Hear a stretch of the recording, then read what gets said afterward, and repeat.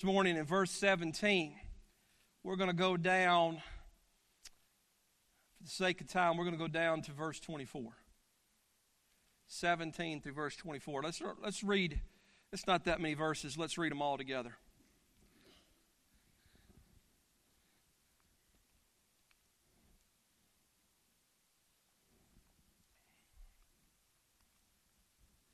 And when we were come to Jerusalem, the brethren received us gladly. And the day following, Paul went in with us unto James, and all the elders were present. And when we had saluted them, he declared particularly what things God had wrought among the Gentiles by his ministry. And when they heard it, they glorified the Lord, and said unto him, Thou seest, brother, how many thousands of Jews there are which believe, and they are all zealous of the law. And they are informed of thee, that thou teachest all the Jews which are among the Gentiles to forsake Moses, saying that they ought not to circumcise their children, neither to walk after the customs. What is it, therefore? The multitude must needs come together, for they will hear that thou art come.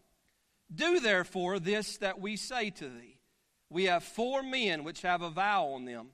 Them take and purify themselves with them. Be at charges with them, that they may shave their heads, and all may know that those things whereof they were informed concerning thee are nothing, but thou thyself also walkest orderly, and keepest the law. This morning, you'll see on the screen, I want to preach a message entitled, The Church That Loses Its Way. Father, you know my heart this morning. I thank you, Lord, for our teens. I thank you this morning they're leading in worship. I'm thankful, Father, that they are on their own, sitting up front, Bibles open, ready, Lord, to worship you, ready to be preached to. God, I pray that we look at them as an example today and that they teach us. Lord, I pray that you'll speak to every mom and dad today. Lord, that the responsibility that they have to keep stoking that fire, and to not let their kids, for them not to be the excuse for their kids to go backwards. Lord, I pray as a church this morning, that as we learn something from the Scriptures here today, that we are not a church that loses its way. Lord, I pray that you'll use me today to preach your truth, to preach your word. God, empower me today to say what needs to be said. In the name of Jesus we pray. Amen.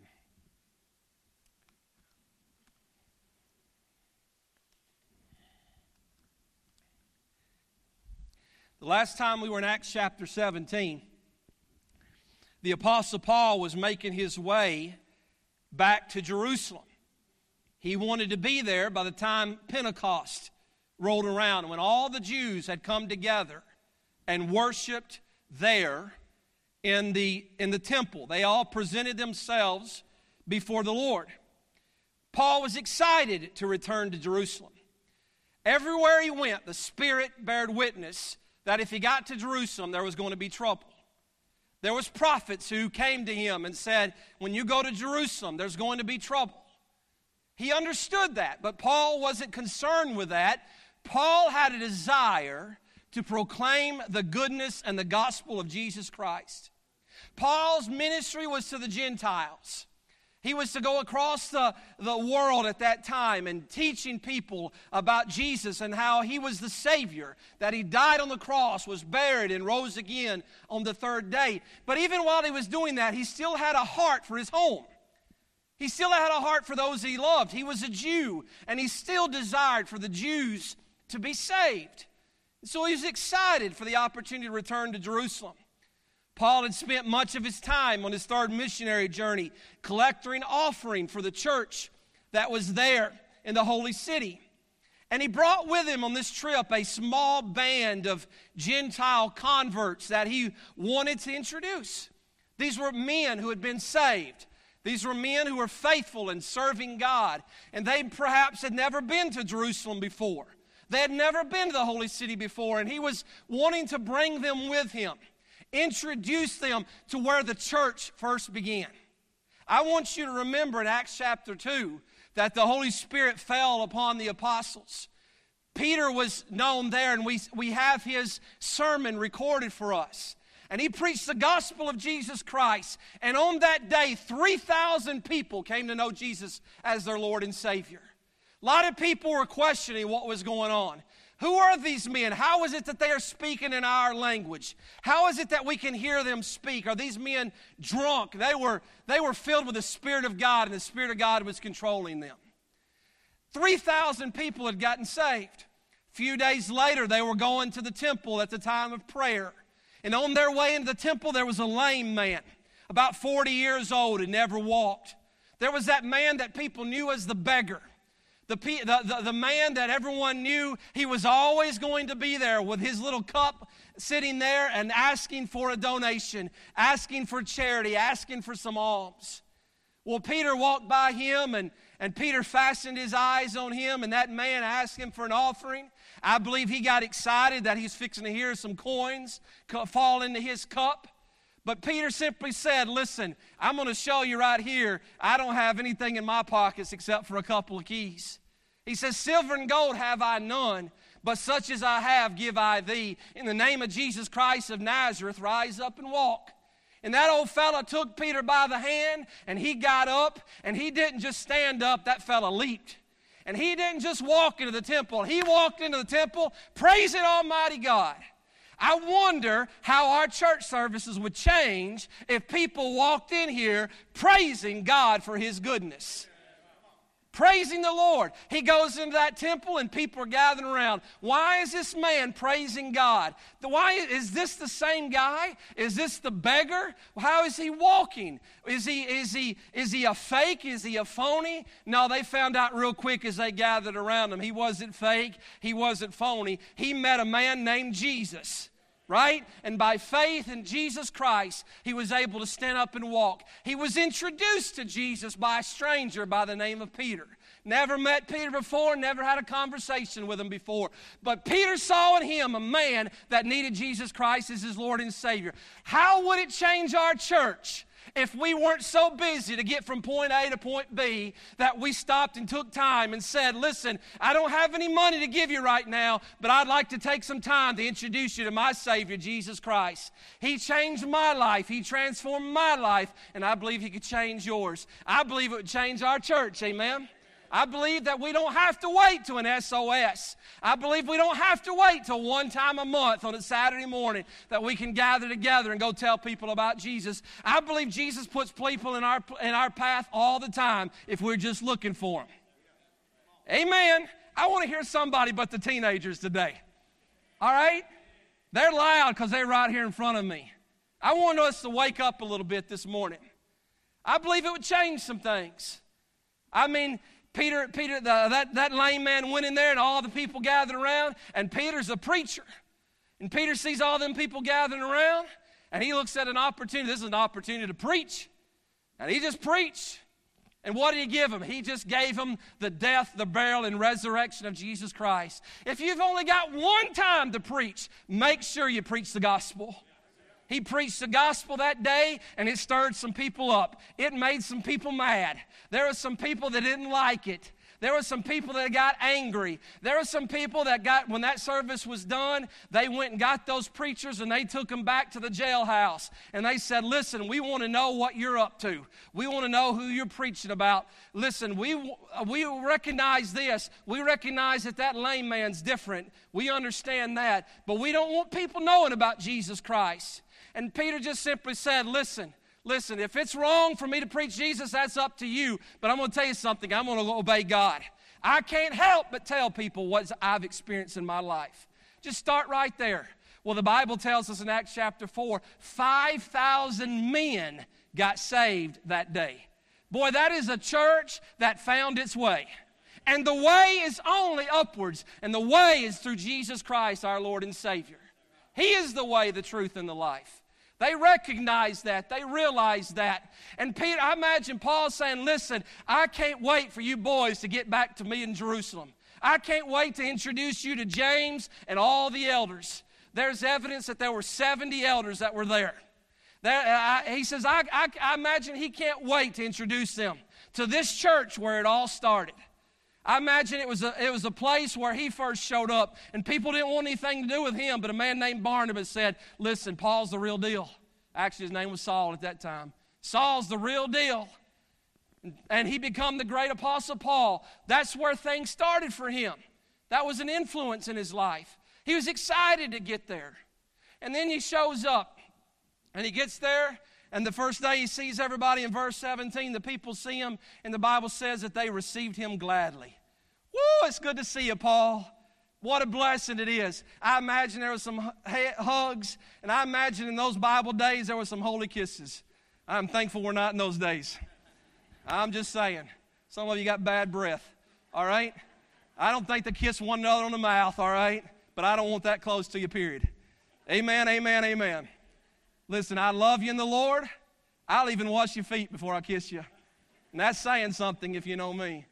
Listen, they gathered together, and here they are and said, Paul, it's good to see you. We're glad to see you.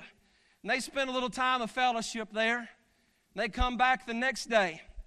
And the next day, Paul gathers around, and I want you to look there in verse number 18.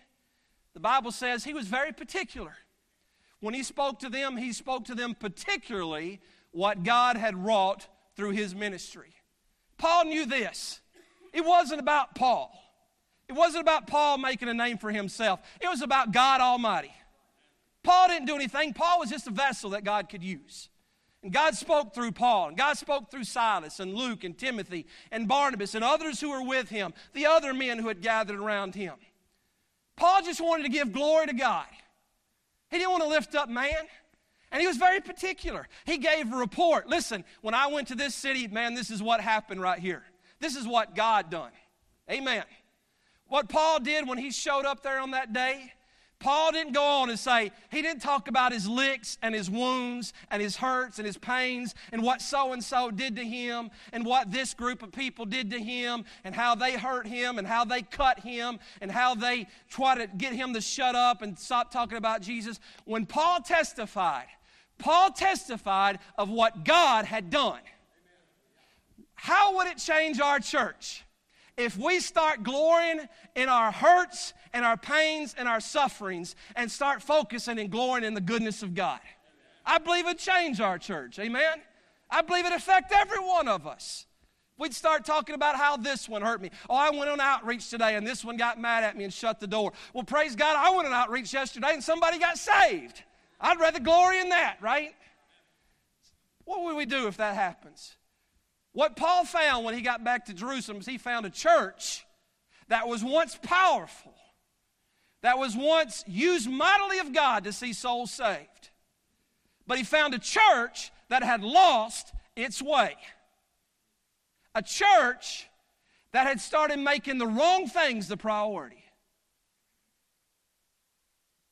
A church that was once filled with the Spirit of God, but was now superficial. In verse 17, hugging one another. Oh, it's good to see you. They received him gladly. In verse 18, well, they glorified the Lord in the testimony that Paul had. Boy, that's good. That's good to hear. That's good to hear that some people got saved in jail ministry. That's good to hear some people got saved in youth group. That's good to hear somebody got saved in the Hope House. It's good to hear somebody got saved in the Philippines. But as you continue to read on in verse 18 and 19, you find that there was something deeper in their heart that they just couldn't wait to get out. And that is, they got a problem with Paul. Paul, there's some rumors about you. There's some things that's being said, and we need to get them clarified. Oh, it's good to see you, and we're glad souls are getting saved. We're thankful for that. But what the burning thing that's really bothering me right now is, what is your relationship with the law of Moses? Because we're hearing some things. And what they were hearing was flat out lies. We'll see that in just a moment. Just lies. Someone once said that a rumor doesn't have a leg to walk on, but it sure can find its way around.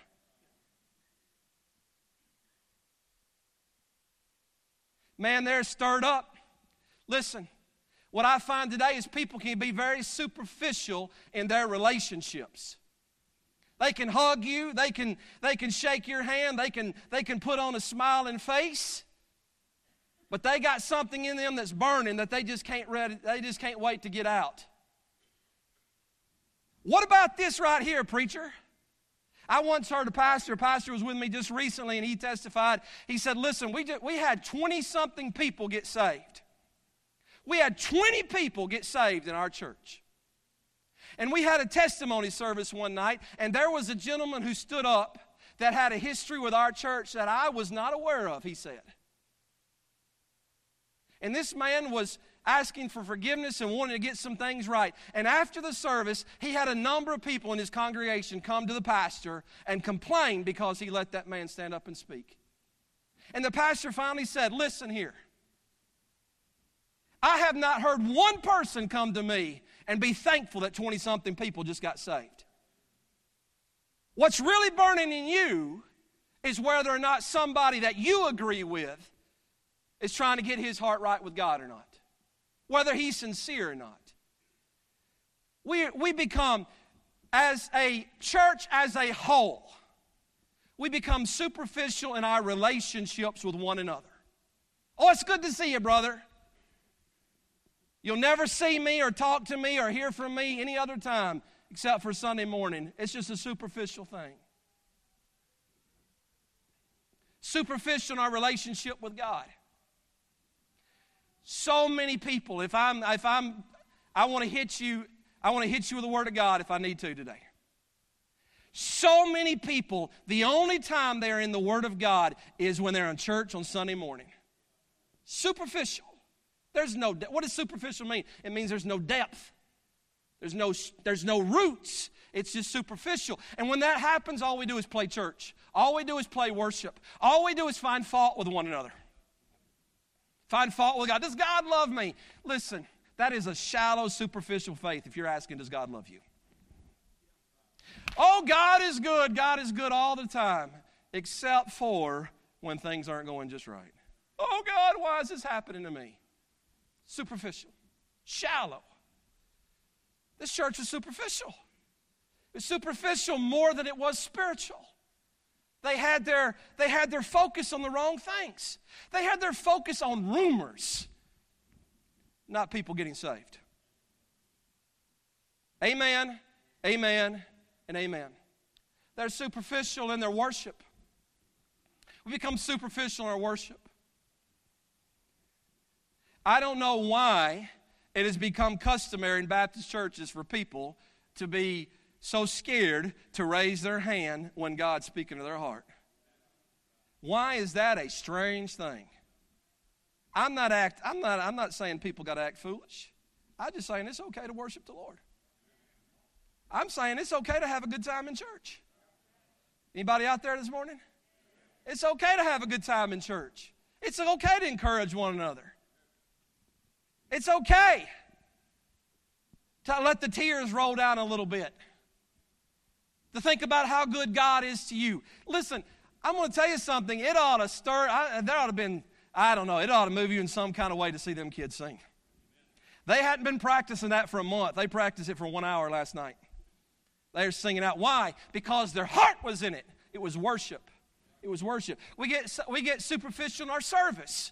Oh, I'm going to do it. But I'm not going to really like it. I'm not going to put my heart into it. I'm going to find an excuse at some point to get out of it. I'm going to find a way not to be in the nursery tonight. I'm going to find a way not to help in Awana. I'm going to find a way not to teach a children's Sunday school class.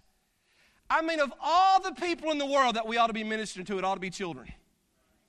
They ought to be the most important people because they're so influential and there's such an opportunity to pour into them. And it shouldn't just be mom and dads. It should be the church.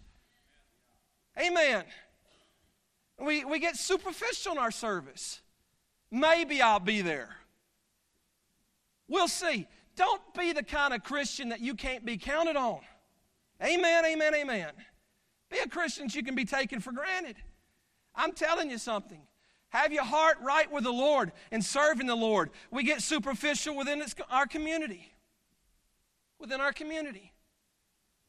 Listen, there was a preacher and a lawyer. Have you heard this one? Well, it's not that one. I don't know who said yeah. But it's not a joke. It sounds like a joke, sounds like a one-liner, an opening line to a joke. There's a preacher and a lawyer. Preacher's in, I don't know, he's sitting in one seat of the car and the lawyer's in the other seat, and the lawyer started asking the preacher questions. And he asked the preacher, he says, listen, I got a question for you. Do you believe that the Bible is really the Word of God? The preacher says, yes, I do. I believe every dot, every tittle, everything about the Word of God is God's Word. It's inspired by God. Do you believe Jesus Christ is the Son of God? Yes, I do. He is the Son of God who gave Himself on the cross for the sins of the world that we might be saved. Do you believe that there's a heaven? Absolutely. I believe that there is a heaven, and every person that puts their faith in Jesus Christ will spend an eternity in heaven. Well, if you believe in heaven, do you believe in a hell? Yes, unfortunately, I believe in a hell. Hell is a real place. Every person who denies Jesus Christ as their Lord and Savior will spend an eternity in hell and eventually in the lake of fire. And the lawyer finally just stopped what he's doing, and he says, you don't believe any of that, to the preacher. He says, why do you say that? Because we have spent all of this time together, and not once have you told me that Jesus Christ is the Son of God. Not once have you told me how I can stay out of hell. Not once have you told me how I can spend an eternity in heaven. Not once have you opened up the Bible and shared with me what the Word of God says. You have been riding with me. We have spent time together, and not one time did you care enough about me that you wanted to show me the one way to heaven. When I heard, that's a true story. When I heard that, it pierced my heart. It pierced my heart. Pastor in this community, I ought to be knocking every door down in this community. And so should every Christian. And why don't we do that? Why don't we think about that? Because we're lacking a little bit of depth. Well, somewhere along the line, the spiritual things it's lost a little bit. And we're concerned about all of these other things. All of these other things. That church became superficial. Oh, I love you, Paul. It's good to see you. It's good to hear that testimony, Paul, them people being saved. Boy, that's good, Paul. It's good to see what's going on with those teenagers. But what about so-and-so over there not dressed right? What about traditions? What about these things that we've always held very dear? What about this right here? What about that paint color? I know that parking lot needs to be fixed, and we're going to get it fixed. But I sure would like to give $200,000 to missions and not stupid asphalt. It's got to be done. I get it. It needs to be done. I want it done. Don't get me wrong. That's not more important. People don't give. There's people that don't give. There's people in this church that don't give. I don't know who you are. I don't know. But Miss Leah sent me a stack of envelopes. She didn't give me the names. She says, these people right here, this stack right here has not given 1 cent all year long. I don't know who it is, but not 1 penny member of the church. I ask for a commitment when you join the church. I ask everybody for commitment. As the Lord allows, be at every service, because this is your church family. We want you to be involved. We want you to be here. I ask that of everybody. As the Lord allows. I'm not saying if you got other things, if you got a job, if something keeps you from that, as the Lord allows. Don't make an excuse, just be here. I ask for that commitment.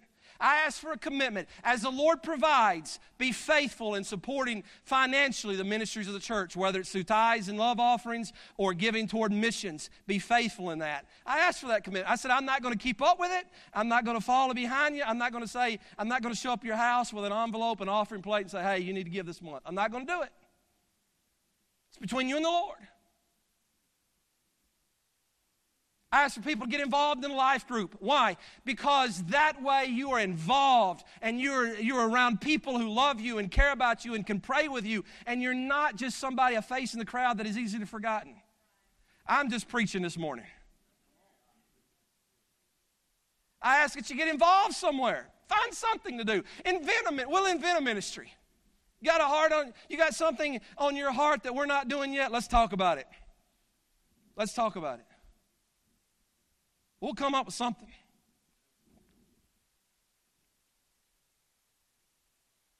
Spiritual must be more important than the superficial things that really don't have any significance. Why were they that way? Well, they kept stoking the wrong fire. Point 2. They continually stoked the wrong fire. So what fire was they adding air to? What was important to them? Look with me.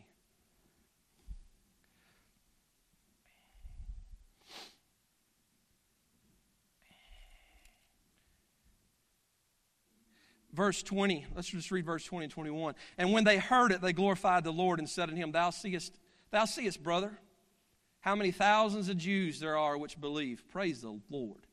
Thousands of Jews now believers. But what are they zealous about? They're all zealous of the law. And they are informed of thee, that thou teachest all the Jews which are among the Gentiles to forsake Moses. That's what they're concerned with.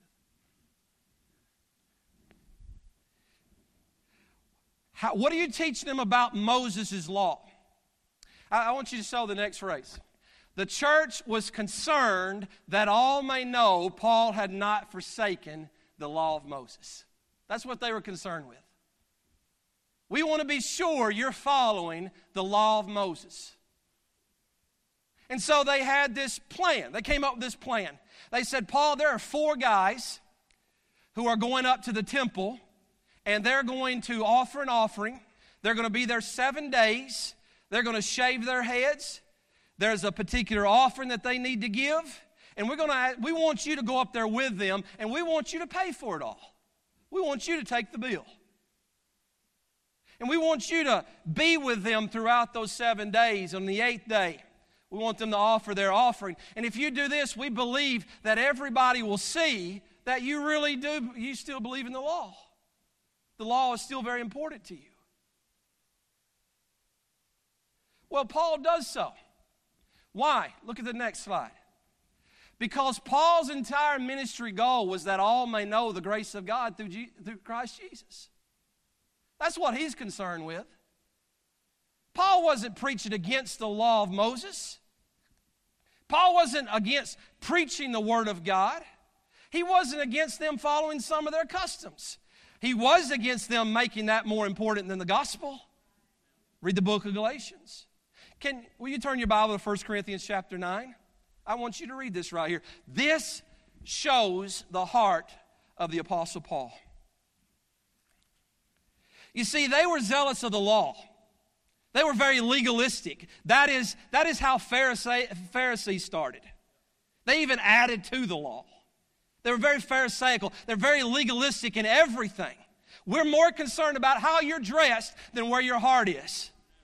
We're more concerned about A, B, C, and D, what you look like and how your worship is, than where your heart really is. Well, 1 Corinthians chapter 9, look at Paul's heart there. I'll get there in just a minute. Verse 16.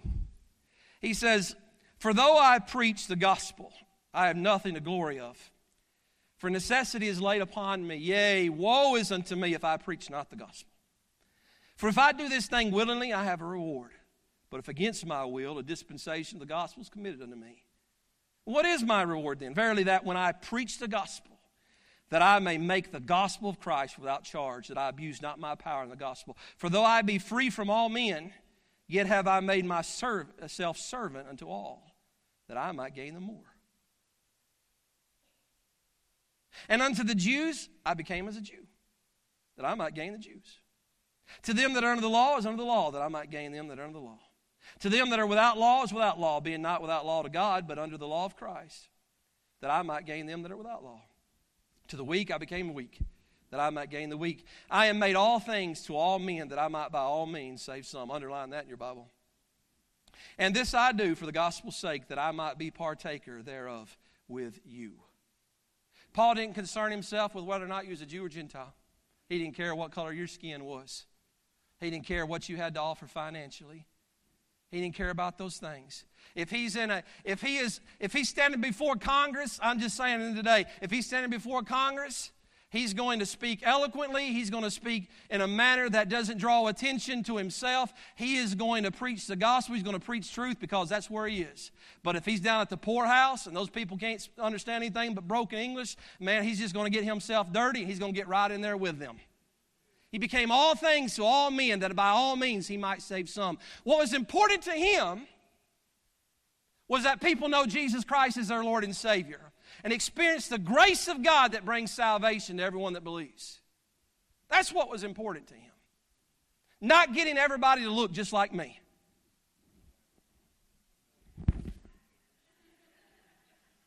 I need one of those shirts. Let's close up. Last point. They stoked the wrong fire. Let me just say this. They were zealous of the law. They weren't zealous. It didn't say that they were zealous of Jesus. They weren't zealous of the gospel. They weren't zealous of grace. They weren't zealous of mercy.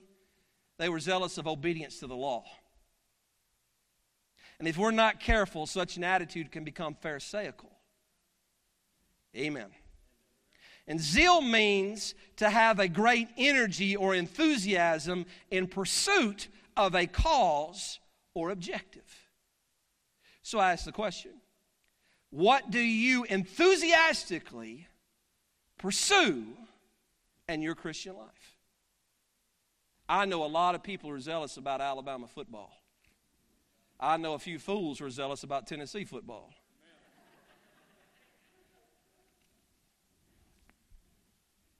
Those colors, man, they bleed. Zealous, passionate, excited, energetic, fired up about it. Can't wait to do it. Let's go. What time? You name the time, we're going to be there. What are you zealous about in your Christian life? Where is the enthusiasm in your Christian, your spiritual life, your worship with God? What are you zealous about? When it is all said and done and we've listed the names and everybody claps and this one 7 people got saved and we praise the Lord and testimonies are given. And these kids stand up and they testify in the Lord and they give a report. This is what God done in my life. And man, that's good. That is good stuff. And then before the night is over, somebody has gotten me off to the side and somebody wants to be in my office, or I get a phone call Monday morning about something that just don't matter.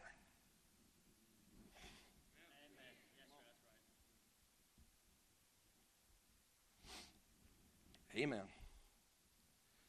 Lastly, a church that loses its way, the gospel's not important. We're not giving to fund the gospel going out. We're not looking for opportunities to share the gospel.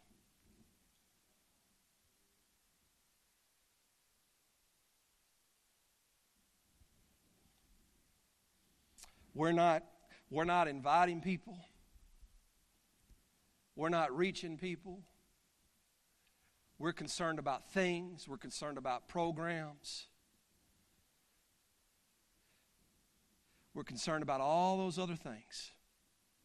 And this world is all about other things.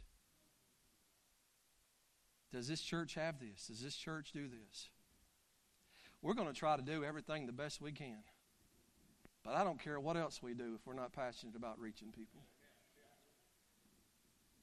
In Somerville, in the United States of America, and across this world. If we're not passionate about that, the rest of it is just superficial. And what happens when we lose our way? We turn on our own.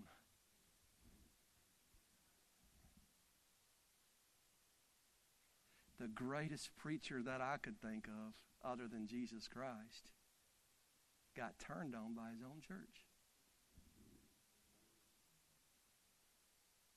Why? Because some people made some rumors and stirred up some lies about him. If you hear a rumor, why don't you go to... There are three truths. Your truth, my truth, and the real truth. And everybody just takes what's on the cover. Oh, this is what I heard, therefore it must be true.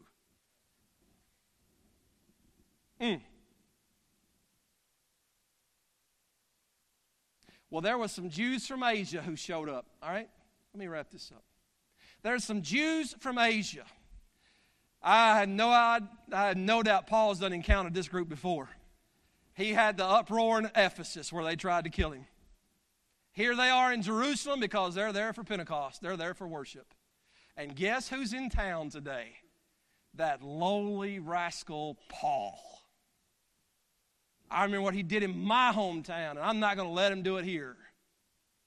And so they stirred up everybody. The Bible says they stirred up all men. Well, that includes the saved and the lost. And my question is this: where were the elders when all this was going on?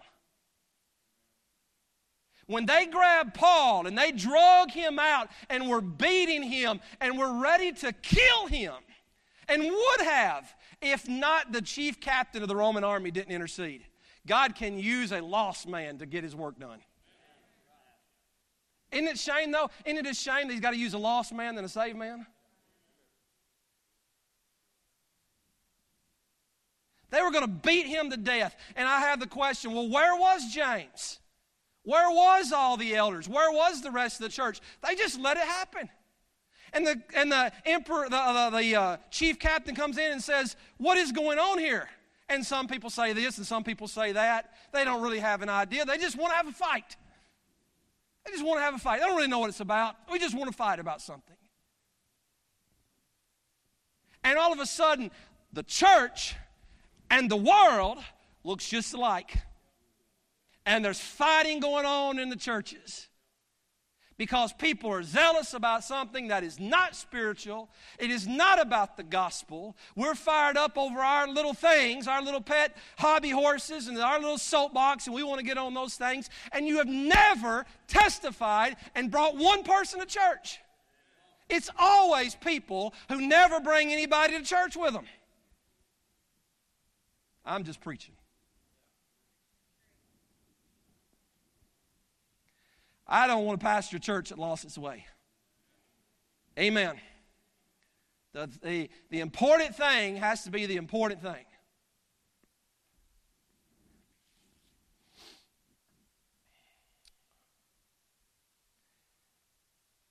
I found out on Friday, I'm done. I found out on Friday that during our revival service, and I'm going to tell you something.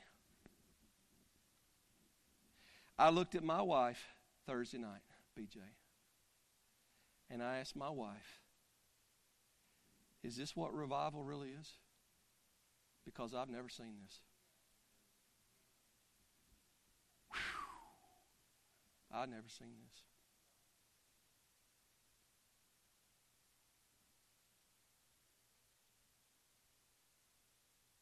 They sang and they sang. You know what? They didn't preach.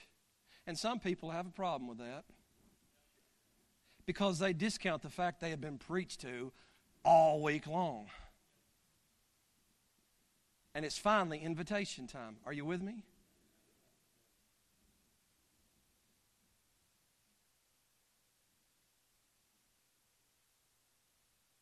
There were 148 people got saved that night.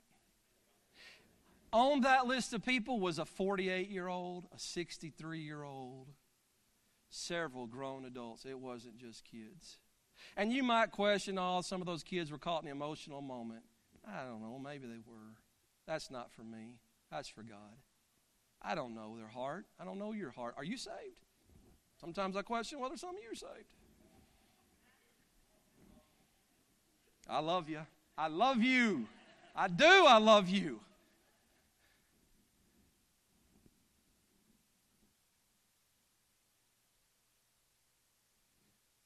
While 148 people are getting saved. And people are rededicating. And some young men are getting called to preach. And young men and young ladies are getting called to be missionaries and want to serve the Lord. I found out on Friday that there was one church, a pretty large-sized church, that were fighting. They split. They had a split during the service. And some teens were with these adults and counselors, and some teens were with these adults and counselors, and they call one of the evangelists over there and want them to come and try to solve this matter, because as far as they're concerned, when they go back to church, they're splitting churches. There are 148 people getting saved. Their hearts getting right with the Lord. What are you griping about? You've lost something. Something got in the way. And that's going on. That stuff can go on in the most spiritual of circumstances. Everybody's getting right with the Lord, and somebody's sitting over there, I don't know about this. That just ain't of God. Like you got a monopoly on God.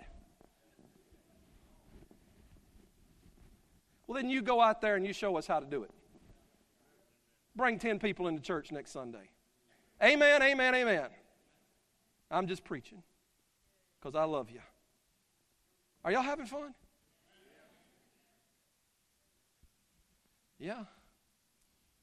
Good.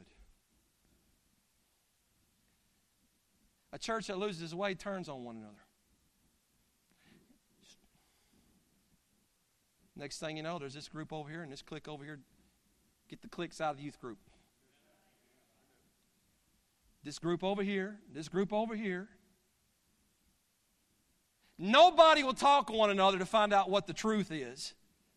I just heard this. Well, I just heard this. Nobody will ever come. I've had all kinds of things said about me. Nobody ever comes to me and asks me, well, what, is this right? I'm glad to share it with you. But I ain't going to get on my soapbox. I'm not going to go on Facebook and share all that stuff. Because I care more about people getting saved than I care about being right. Amen. They turned on one another. It's a church that lost its way. I want to be real.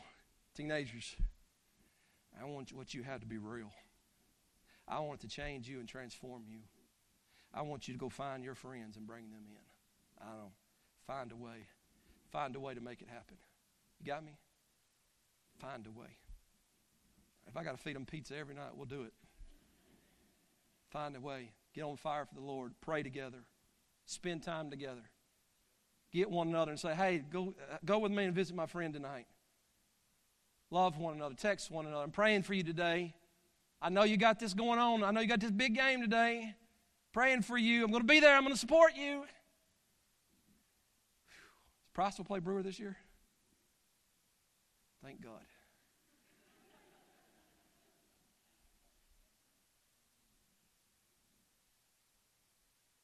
Love one another. You got me? Don't lose this way. Don't lose sight of the main thing. All right? All that other stuff, it's important. I'm not downplaying it. We got to stick to the Word of God. I'm not downplaying that. Don't you run out here and say, oh, preacher, don't believe in the Word of God. I believe in the Word of God. You better believe I do. And we're going to stand for it. We're going to stand for it. But I am sick and tired in 28 years of ministry of dealing with foolish things. I am sick and tired of dealing with people who leave this place, come in here and worship and do stupid stuff that you ought to know better. But you're following your sin and your flesh, and you're going to do what you want to do and make a mess out of it.